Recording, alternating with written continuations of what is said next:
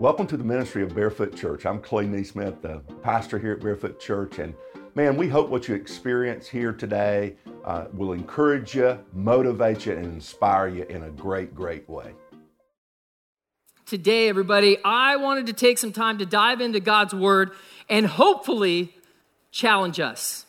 And if I'm really being honest with myself, my hope in that challenge is that maybe it causes us to squirm a little bit.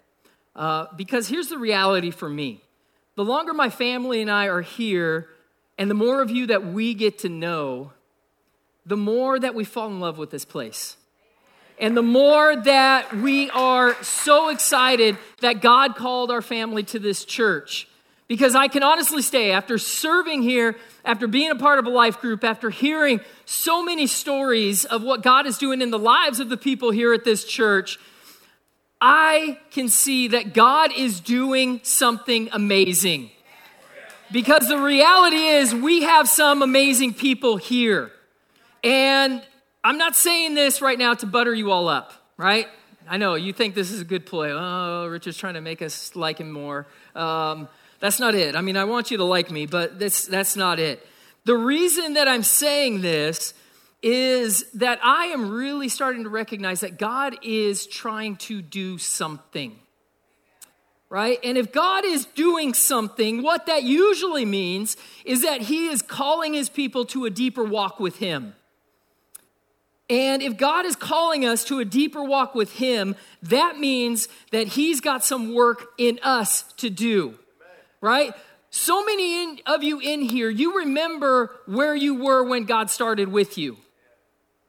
And you know that work that God did in your life, it wasn't always the easiest, right? Because in order for God to pull the claws of the world out of our lives, sometimes that meant dealing with past, dealing with sin, dealing with struggles that we were going through, dealing with pride and other issues. And there are times that when God wants to do a work in us, we're a little leery about that. But the reality is, the reason that God is wanting to do a work in us is because he's wanting to accomplish something that we cannot accomplish in our own strength. Right? And again, I don't want to be a part of something that we can accomplish in our own strength. Right? The reality is we have some talented, gifted people, not just up on stage, but in this audience today. We have some incredibly gifted people, and we can do a lot. If we set our minds to it, we can do a lot. But if it's just us doing what we do, the world doesn't get to see how great God is. If it's us just doing what we do in our own power, it's not a God-sized thing. Right? We sang this song about God doing miracles, about God raising dry bones, about God opening grave doors. And we sit here and sing these songs and we love these songs. But when it comes to what God is doing in our lives, sometimes we think, I don't know. And so I'm here today to tell you that I want to be a part of something that is God-sized. I want to be a part of something that changes the world. Something that in order to accomplish that we have to be challenged, that we have to be molded, and that we have to be shaped by God and being willing to say, you know what, God, I know that's probably going to hurt a little bit. I know I'm probably going to be squirming a little bit. But if there is anything in my heart that is keeping you from doing what you want to do to transform this world, I want to make that happen. And so I want to be challenging us to be able to think and dream about something God-sized, something that if he wasn't involved, we would utterly fail, right? Anybody ever been like that where you just didn't even want to try something because you knew, there's a good chance I'm not good enough to do this. But church, I think where God's calling us is to step out of the boat and onto the water, where he's at, because that's where we have been called to be. Because again, as we look out in this world right now, here's what I see. I see brokenness. I see distrust. I see anger. I see fear. I see hatred. I see a nation and a world that is fractured and crumbling right before our eyes. I see that the government's trying to fix it. I see that human movements are trying to fix it. I see that social media is trying to fix it. But the reality is, the only person that can fix what is going on in our world today is God. And what we know is that God's chosen instrument to bring his hope to the world is the church. It is us sitting right here. If the world is going to heal from where it is now, from its division, from its brokenness, from its anger and its fear, it has to start here. It's not going to work from anywhere else. It has to start here in the church. And so what that tells me is we have to take this seriously. We can no longer get caught up in the chaos, the hate, the fear, the division that is destroying our world.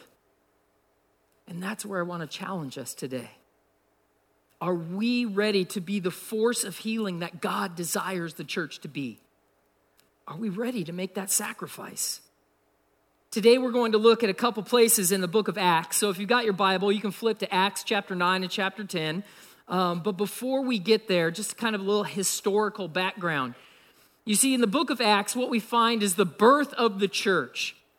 And at the very start of Acts is when Jesus ascends to heaven. And before he ascends to heaven, what he tells his disciples is that they are going to be his witnesses to Judea, to Samaria, and to the ends of the earth. All right? This was a global mission to bring the good news of Jesus Christ to everyone. Regardless of your nationality, regardless of where you lived, regardless of your background, regardless of your past, Jesus was out to change the world. And as we're going to see in these two sections in Acts, sometimes the greatest hindrance to God's great plan were the disciples. And I know it sounds weird, but let's step back a little bit. Most of these guys were idiots. Right? I mean, you can find scripture where it's, Jesus, they say something, and I just picture Jesus looking at him going, what? And there were times in Acts where God tells his disciples, go, and they say no. There were plenty of times. And what stopped them was their fear, their hatred, it was their prejudice, it was their distrust. And what God had to do in his people was to challenge them in that, to get them to understand that it wasn't about what they saw, it was about what he was doing in people and in all people. And what we need to understand is that as the church today, if we are going to accomplish a God-sized work, we need to be challenged in these things as well. These past few weeks, we've been talking about angles. I'm going to get a little nerdy on you, okay? Because I really love geometry. It was one of my favorite maths that I took. But an angle defined, right? We've been talking about angles since Easter. An angle defined is two rays with a common endpoint that extend infinitely on a plane. All right? I know some of you are just like, this is lame. I hope this gets better, Pastor Richard. The great thing about angles, theoretically, is that no matter how small of an angle you start with, if you allow that angle to run, it will eventually encompass large, vast amounts of space. Now, the reason I share this is that because this ties in directly with what I want to talk about today. You see, the reality is the way that I perceive other people depends a lot on me. The way I perceive other people depends a lot on me, on my fear, on my hatred, on my prejudice, and my distrust, and my past experience. Sometimes the way I see someone could be defined as narrow-mindedness or being short-sighted. All right? No short jokes, Eddie. Where are you? He said one this morning before anybody got here. Really hurt my feelings. It didn't. And so what this means is that in my mind, I am viewing a person and their potential to be used by God with a very small angle, right? A very small angle. And as a human, this is where I'm limited, right? I don't know what I'm even going to eat for lunch after church today, right? Much less be able to decide what God can do in somebody's life or not. But the great thing about God that we know about God is he has this bird's eye view. So God doesn't see just this. God sees this. God doesn't see who a person is. He sees who a person could become if they allow him to be in their lives, right? And if God has a plan for a person's life, a plan that will continue his kingdom-building global plan, nothing can stop that. Not even me. Not even you. Not even us. No one can get in the way of that. So how can we make sure that we are not getting in God's way? How do we make sure that we trust what God can do in people and not what my narrow-minded, short-sighted understanding thinks? The answer to that question is we get challenged to see things not through our eyes, but through God's eyes. I want to start today with a story. I was a youth pastor for 18 years, and we would always do a big shindig when kids would move from 6th grade into junior high, the junior high ministry. And I remember there was one young man, his name was Andrew Small, we all called him Smalls, that when Andrew was moving from 6th grade to junior high, his Sunday school teachers all came to me and said, good luck with that one. He doesn't listen. He disrupts all the time. He doesn't want to be here. He's bouncing off walls. And they said, we don't know what to do with him. So Andrew Smalls gets up into junior high, and what do you know? He's disruptive. He doesn't listen. He's bouncing off walls and everything. Now, my junior hires, every year I would take them to a weekend in the inner city of LA. And for those of you that don't know about the inner city of LA, there's this area of it called Skid Row. And it is a place where tens of thousands of homeless people camp on the sidewalk. It is a place where all of the rescue missions in the city are held, and where people there, homeless people, can get a free meal every meal of the day. And as I got together and put my group of junior hires together, lo and behold, what do you know? Small signs up. Okay, Andrew, you can go. So we get there, and let me preface with this. I had now been with him for about a year and a half. He'd been a year and a half. He hadn't changed in the bit. And in that time, I prayed, well, after I prayed, Lord, don't let me kill him, to, Lord, help me to see what you see in him. And so fast forward a year and a half later, we're on this inner city LA trip. And we get there the first night, and kids are bouncing off the walls. And, you know, maybe you were a kid like Smalls where like everyone else's energy is like here, yours is here. And so he's not bouncing on walls, he's bouncing through walls, right? And so we get ready that night, and we're going to go into inner city LA, and our first night is just basically going to be spent walking around in teams and talking with people and praying for people. And so anyway, me being the leader, Buck stops here. Smalls, you're coming with me, man, because I just can't trust you with anybody else. And so towards the end of this night, we are gathered back all together, and we run into this homeless man. And he starts sharing his story, and we're listening, we're talking to him. And at the end of this conversation, we bought him some food, and I said, hey, does anybody want to pray for this man? And what do you know? Whose hand do you think went up? Smalls is sitting there. And I'm like, oh, Lord. All right, Smalls, go ahead. You guys, the prayer that came out of this boy's mouth made angels cry. And he ended, and everyone was quiet, and everyone's kind of looking at each other, and I said, son, that was incredible. And the reason I tell you this story is, first off, I love this kid. I still talk to him, and I call him a kid. He's 27 years old now. And I love him to death. But the other reason that I tell this is because if I had been like everyone else and written Smalls off, I would have never gotten to see the amazing heart that God gave this young man and this heart that he was grooming in this young man. See, again, oftentimes I look at someone and my experience and my fears and my prejudices are projected onto them. And I can quickly write off any idea that God can use them or change them. I am guilty of that because I'm human.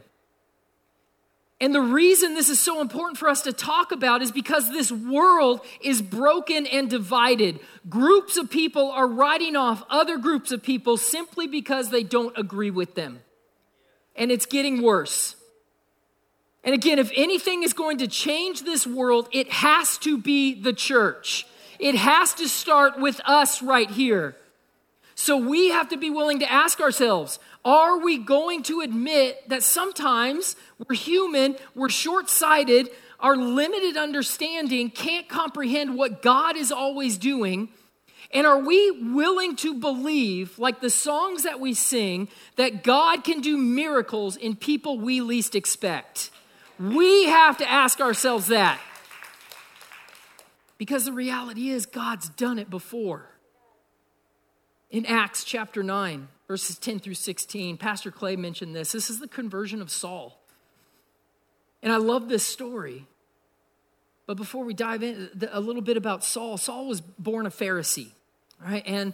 And Saul, he was going around and he had letters from the chief priests and he was being tasked to carry Christians into jail in Jerusalem. The first time we see Saul is at the death of Stephen, the first Christian martyr. And see, in the Jewish society, in order to have a stoning be legal, because that's how they killed Stephen, they have to have somebody of the religious leaders give approval for what is about to happen. And so what we see is that at the death of Stephen, all of the people who are going to participate in chucking rocks at this guy until he dies lay their cloaks at the feet of a young man. That young man is named Saul. And basically what we see is that it is them saying, Saul, you are here to witness that we are doing this legally. You are here to give authorization for us to kill this man. This is who Saul was. And we know the story on the road to Damascus. Jesus appears to him. He goes blind. And while Saul is waiting in Damascus, I brain fart. God goes to a disciple of his named Ananias. And he says this. This is Acts 9, verses 10 through 16. The Lord called to Ananias in a vision. Ananias. Yes, Lord, he answered. The Lord told him, go to the house of Judas on Straight Street and ask for a man from Tarsus named Saul, for he is praying. In a vision, he has seen a man named Ananias come and place his hands on him to restore his sight. Lord, Ananias answered, I have heard many reports of this man and all the harm he has done to your holy people in Jerusalem. And he has come here with the authority from the chief priest to arrest all who call on your name. But the Lord said to Ananias, go, this man is my chosen instrument to proclaim my name to the Gentiles and their kings and to the people of Israel. I will show him how much he must suffer for my name. See, the reason I love this story is we love Paul. I love Paul, the work that he did, how God used him. But we don't really know Saul. See, Ananias knew Saul, and Saul was trained as a Pharisee. At one point, as he was talking about his past, Paul says that he was a Hebrew of Hebrews. You see, Saul was never afraid to tell you how great he was. Saul was never afraid to let you know when you were wrong and he was right. Saul was not afraid to go kill anyone because they believed in Jesus. Saul was the man who felt righteous and justified in persecuting the early church. And so when God tells Ananias to go pray for Saul, Ananias says, no. And you know what? Most of us might as well. There's probably many of us in here who'd be, nope. See, it was Ananias' fear of Saul and his hatred for the murder and violence he had caused that kept him from seeing what God was doing. And look at our world today. Do we have groups that are afraid of other groups? Do we have groups we hate because of the murder and violence that they have caused? Starting to squirm? Maybe. Next, I want to look at Acts 10, 27 through 29. Remember, Jesus had told his disciples, Judea, Samaria, ends of the earth. This goes for everyone, guys. We're taking it out to the world. But at this point, what we find in Acts is that the disciples had only shared the good news of Jesus Christ with Jews or Jewish converts. In Acts 10, we come across a guy named Cornelius. Cornelius is a Roman centurion. He is a God-fearer, meaning that he worships and believes in the God of Israel. He gives money to help the synagogue. He helps the poor. He is a righteous man. As Cornelius is praying, an angel tells him, Cornelius, go send some guys and bring to your house a man named Peter. And he tells him exactly where Peter's going to be. Peter, in the meantime, is up on a roof and he's praying. And in the midst of his prayer, he has a vision of a tablecloth coming down from heaven. And what the Bible says is this tablecloth is filled with all different kinds of foods and animals that Jewish people saw as unclean. And a voice tells him, Peter, get up, kill and eat. Peter's response is, no, nothing impure has ever crossed my lips. And this voice says, Peter, do not call anything impure that God has made clean. As Peter is thinking about this vision, the men from Cornelius come and the Spirit tells Peter, he says, hey, don't be afraid to go with these guys. I've got a plan. So Peter goes. As he enters Cornelius' house, this is where we pick it up in Acts 10. Peter walks into Cornelius' house and this is what he says. Acts 10, 27 through 29. While talking with him, Peter went inside and found a large gathering of people. He said to them, you are well aware that it is against our law for a Jew to associate with or visit a Gentile. But God has shown me that I should not call anyone impure or unclean. So when I was sent for, I came without raising any objection. May I ask why you sent me? So courtesy 101, manners 101, if you're going into somebody's house, don't say that, all right? Think of some other way to say it, but, it got its point across. So anyway, Cornelius tells Peter what has happened. His vision of how an angel sent Cornelius to find Peter and that Peter was just supposed to come. Cornelius didn't know what Peter was going to say. And so Peter hears this story, and this is what he says later on in that same chapter. Then Peter began to speak. I now realize how true it is that God does not show favoritism, but accepts from every nation the one who fears him and does what is right. And so Peter then begins to proceed to tell Cornelius and his family and all those gathered about Jesus. As Peter is preaching, all of a sudden the Holy Spirit enters the place, and good things are going to happen. Right? So the Holy Spirit shows up, and this is what it said. The Holy Spirit came on all who heard the message. The circumcised believers who had come with Peter were astonished that the gift of the Holy Spirit had been poured out even on Gentiles, for they heard them speaking in tongues and praising God. And then Peter said, surely no one can stand in the way of their being baptized with water. They have received the Holy Spirit just as we have. So as we look at this story, what I want us to understand is that God had a plan for the ends of the earth, and he meant it. And his disciples just were not getting it. They weren't understanding. And because of their prejudice and distrust of Gentiles, His disciples were believing that God couldn't use someone because of their race. You see, my narrow angle of vision sometimes has a hard time seeing what could be. And when emotions like fear, anger, hate, and shame get involved, and then you pile on top of that things like pride or judgment, at that point, there's no chance of me seeing what God's doing because I can barely see beyond the nose on my face. And so, church, this is what is happening in our world. This is what we need to stand against in our world today. This is what we see when we turn on the news every single day. And this is what so many Christians are falling into. Let me ask you this.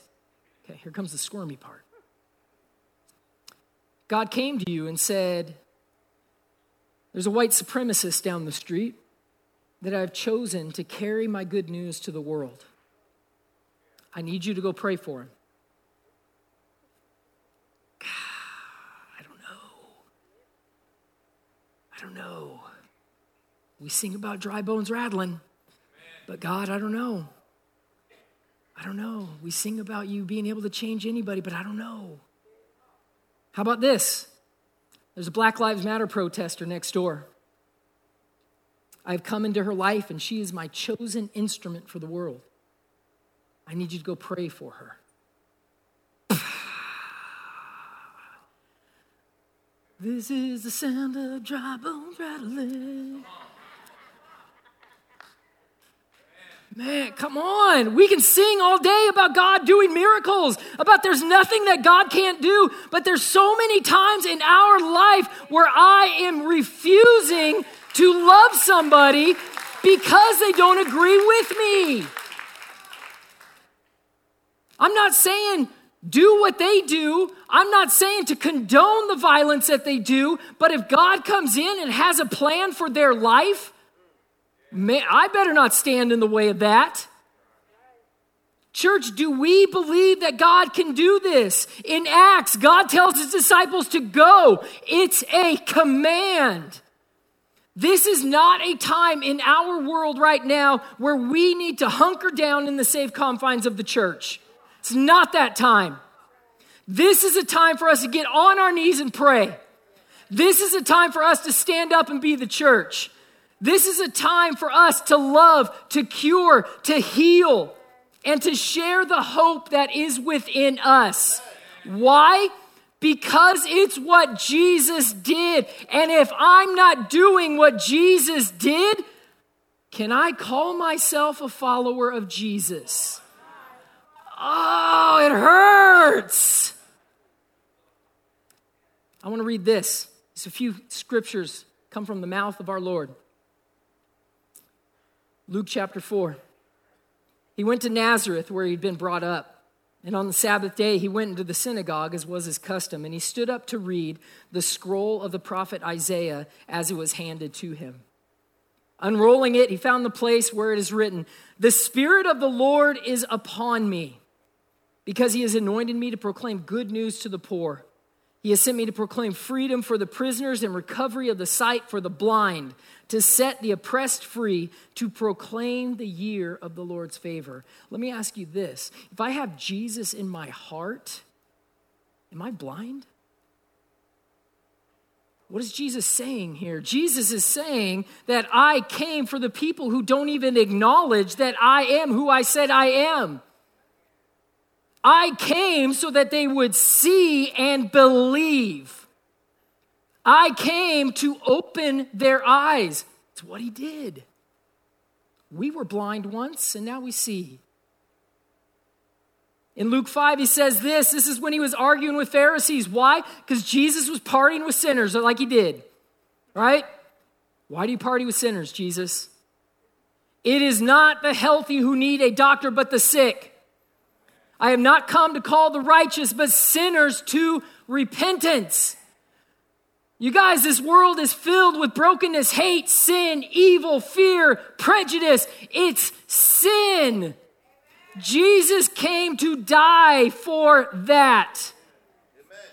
We have been called to do what Jesus does. Plain and simple.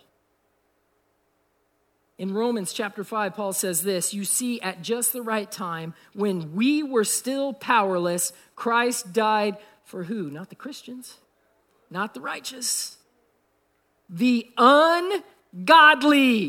You turn on the news, what do we say? Man, those people are going to hell. Guess what that makes them? Ungodly. Jesus died for them. They are powerless. They need to hear the power that you have. They need to hear that.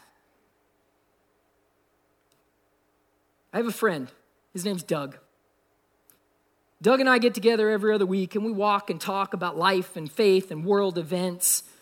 Now, the thing is, my friend Doug, he's brilliant, right? He knows his Bible. He has taught several classes on the end times.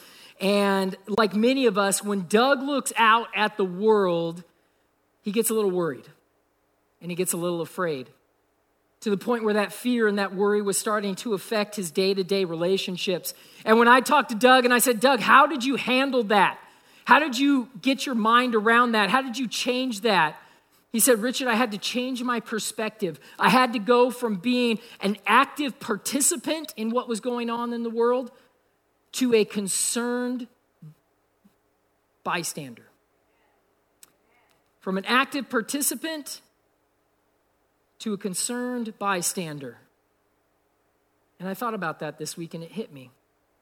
There are so many of us who are angry and upset and feeling divided because we are being active participants in what is going on in the world. And if I'm being honest, if we're being honest, we're probably more concerned spectators when it comes to the things of God. Chaos, anger, prejudice are like black holes.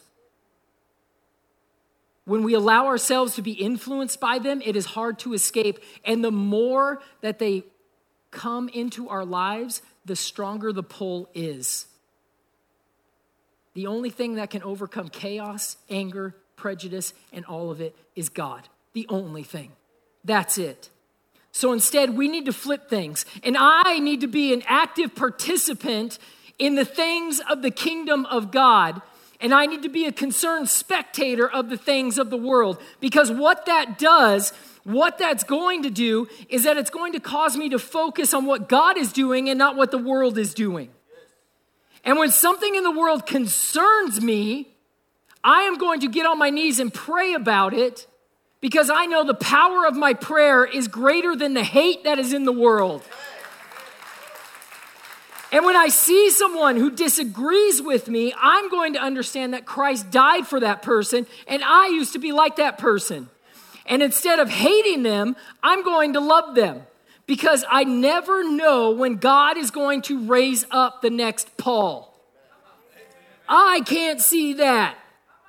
God can. So, church, the other day I read a quote from Billy Graham, right? Oh, now we can perk up. Oh, Billy Graham. Yeah.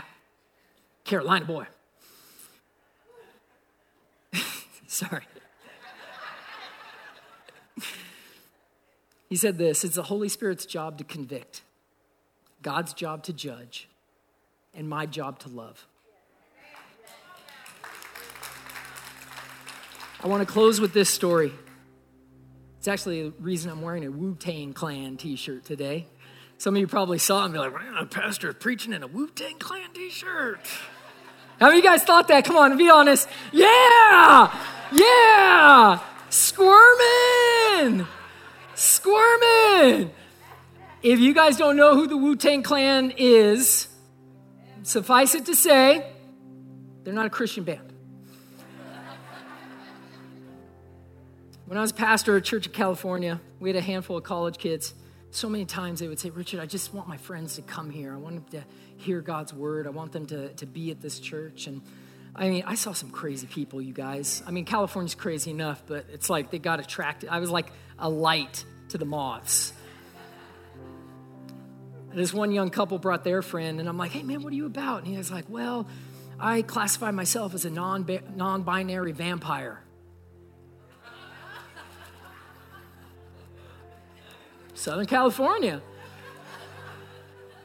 I looked at him and I go, so are you talking Bram Stoker vampire or Anne Rice vampire?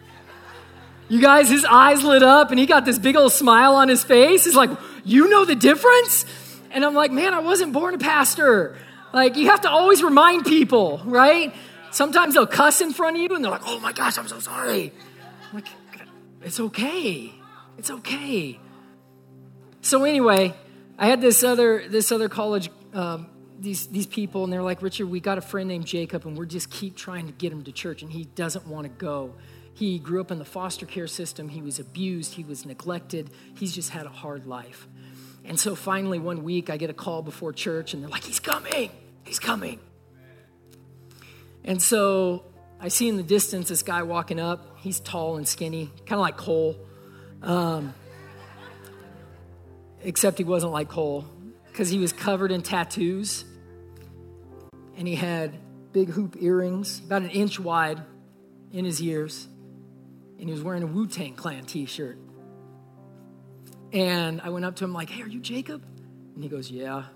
And you guys, I know the type, right? And maybe you've been this type where, you know, your friends kind of get you to go to church and you're sitting there thinking like, well, if I'm going to church, I'm going to go with both my middle fingers raised high in the air and I dare somebody to say something to me. And so I said, man, I love the Wu-Tang Clan. And again, like jaw drops to the floor. You know the Wu-Tang Clan? Yeah, yes, I wasn't always a pastor. And if I'm being honest, there's still times where I listen to the Wu-Tang Clan. And I said, man, I'm so glad to meet you. And I grabbed him around the waist and I picked him up and hugged him. This was before COVID when you could hug people still.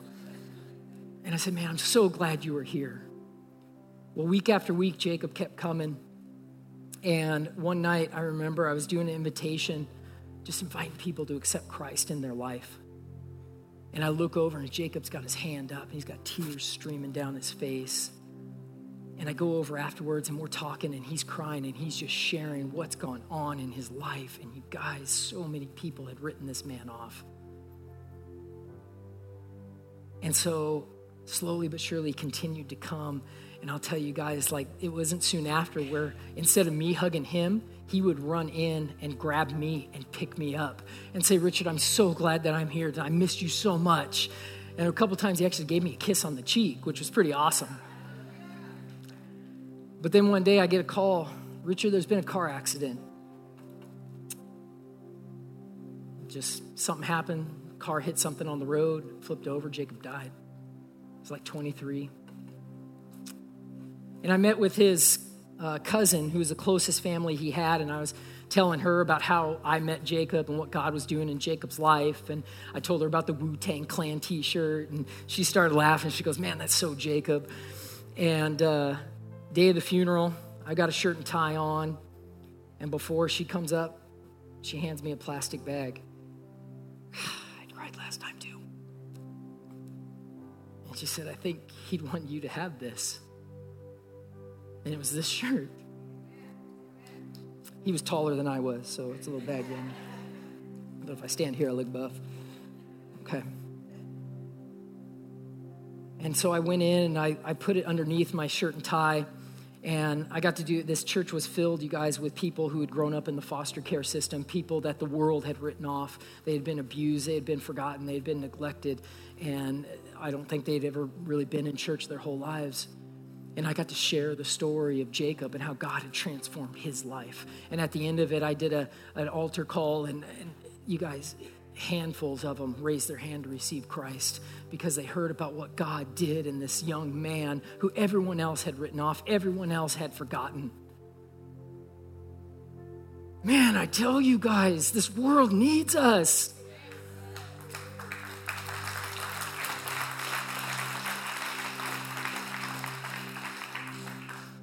God's doing something, and he's going to start it here. And we got to go out in this world because there's people like Jacob who everyone's written off and nobody else cares about. And all they need is for somebody to acknowledge, you know what? You're not broken. You know what? You're not beyond hope. You know what? God's not giving up on you. This world needs the church to grab it around the waist, pick it up, and I'm so glad that you're here. It's the Holy Spirit's job to convict. It's God's job to judge. It's my job to love. Church, let's go out and do our job. Let's pray. God, we come before you right now. And man, this world is broken. And man, I don't know what to do about it. And man, it just seems so overwhelming. But God, in your word, what you say is that it begins with us. And I want to start today because I know that there are some people in here, you know what, sometimes the greatest hindrance, the ones who don't believe in what God can do in their lives is them. There are people sitting out there right now, and you have the narrowest view of what God can do in your life. And so today, if you need God to come into your life, if you have heard those words that you are not forgotten, I want to invite you to raise your hand because I want to pray for you. This is when God says you are not alone and you matter. Amen. Amen. Amen. And for the rest of us, God, as we sit here, and Lord, it's not a bad thing to be convicted. It's not a bad thing to squirm a little bit because of your word, because that means, Lord God, that you're not done working in us. And Lord, we know that now the world needs the church. We know that now more than ever, the world needs to be healed. And the only people who are going to be able to do that is us. And so, Lord, I pray that we would have the courage to cast aside our fears, our experiences, our prejudices, our doubts, and that we would trust not what our eyes see in this world, but what you are doing in this world. Help us to see things from your perspective, God. Help us to trust that you are still the miracle worker that you promised to be. God, we pray these things in your name. Amen. We hope you were encouraged, motivated, and inspired today by the message. And again, man, we believe in you. We believe great things for you. It's because of many people's faithful giving that we're able to go out around the world. If you choose to invest in Barefoot Church, just go on over to barefootchurch.com. You can give there. But go out, live your purpose, and be inspired in a great, great way.